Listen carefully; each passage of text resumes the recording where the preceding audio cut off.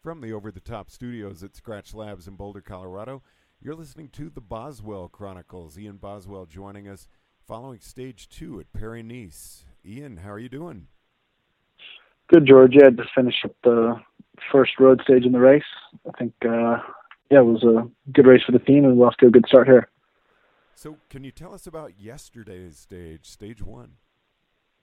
Yeah, so yesterday we actually had, today was stage 1. Yesterday we actually had a prologue, so it was a 6-kilometer individual time trial or prologue, just kind of to get the race underway. And yeah, it was a pretty decent course actually for as far as prologues go. It was relatively straightforward, wasn't too technical, but kind of a good way to get the race started and kind of seeing where everyone's at and where our team's at. And we had a good performance. I think Geraint Thomas was 7th place over the line, just a few seconds off the win. But no, it's a nice way to start with a prologue because you kind of get a bit more of a order to the peloton, and there's a team that already has the yellow jersey to defend. So yeah, it was a nice stage. It was my prologue was decent. Just rode around, made it safe, and kind of got to blow out the cobwebs for the first time since coming back from South Africa.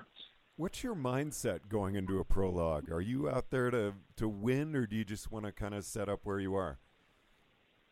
Definitely, I kind of went through the whole process of riding the prologue like I'm going for it, reconning the course and doing a good warm up and, taking it seriously. And I definitely went hard, but I think that's more just to kind of get me ready for the stage today, because I had a couple easier days coming back from South Africa with travel and whatnot. So it was important to kind of get the body going again before the race today.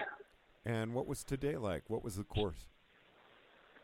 Yeah, so today we had a long stage. I think it was 200K in total, and it was kind of like a classics day almost. We in the last 25K of the race, there were 4 sectors of gravel. I think the longest was about 1.5 kilometers, and the other one was 700 meters, but on a bit of a climb. So yeah, it was a decisive day, and could have been a bit more selective, but no, the team did a really good job, and we actually had some extreme weather out there. It was snowing at one point, and the average temperature for the whole day was 1 degree Celsius, and it hit -1 at one point. So we were actually in a full-on snowstorm at one point, which is the first time I've ever raced through snow. But no, we all stayed warm, and about 50 kilometers to go, the Classics boys on our team hit it and split the group up in the crosswind. And yeah, I think Geraint Thomas took a time bonus at one point for a couple seconds, and Ben Swift finished second on the stage. So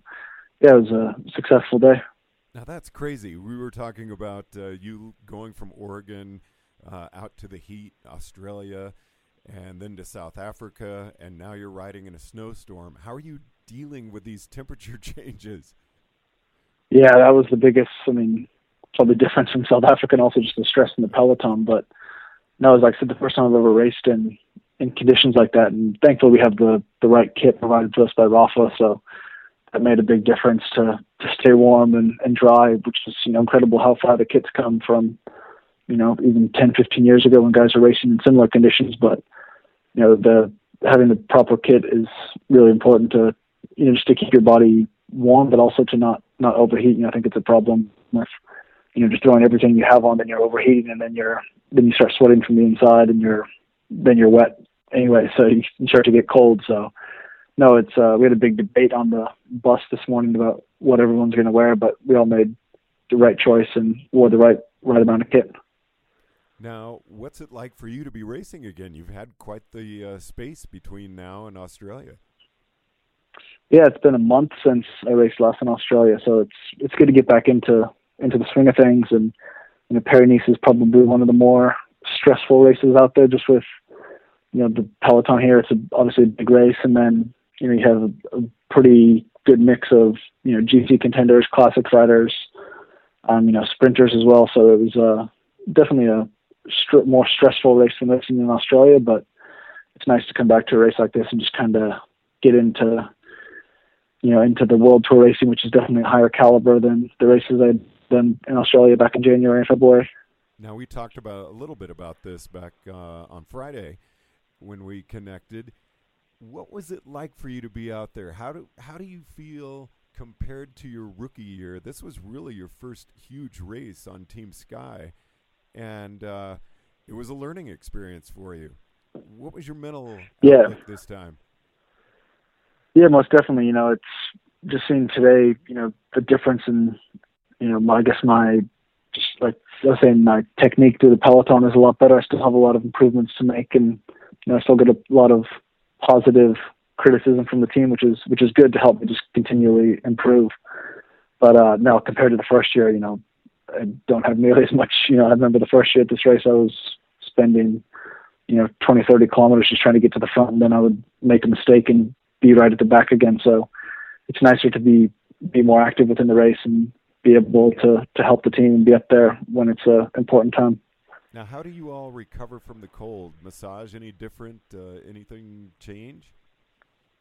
No, it's just you appreciate getting back to the bus more than normal. I think, it's nice to get back on the bus and take your kid off as quickly as possible and jump into a hot shower and get some food in you. So I think on colder days we tend to eat a bit more after the race just because you burn a bit more because of the temperature. So I think, you kind of just get used to it, but it's definitely a treat to get back to the bus after a stage like today and just warm up again.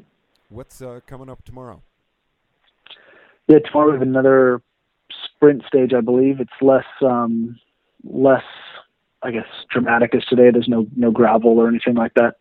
I think it's a longer stage, 215 kilometers. So it'll be a hard race again. There's always possibility of wind in this region of France with, a lot of farmland around. So yeah, it should be another good day for us, and try to help Swifty in the sprint and keep Thomas and the other guys up there for the GC. Ian, I know you got dinner coming up in just a few minutes, so I sure appreciate you taking the time to chat with us. Yeah, thanks so much, George. We'll be checking in with you soon. The Boswell Chronicles from Perry-Nice, Ian Boswell, from the Over the Top Studios at Scratch Labs in Boulder, Colorado. I'm George Thomas.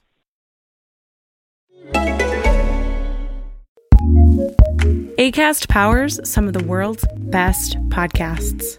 Here's a show we recommend. I'm Meredith Masony. And I'm Tiffany Jenkins. We're the hosts of Take It or Leave It, a podcast where we discuss all things marriage, motherhood, and everything in between. Join us every week where we sit down and talk about parenting, even though we don't really know what we're talking about. We have guests, we take your calls, and we get weird. Tiffany and I are just like you. We are two struggling moms who have no idea what we're doing. Join us on Take It or Leave It, an advice-ish podcast for parents. Acast recommends.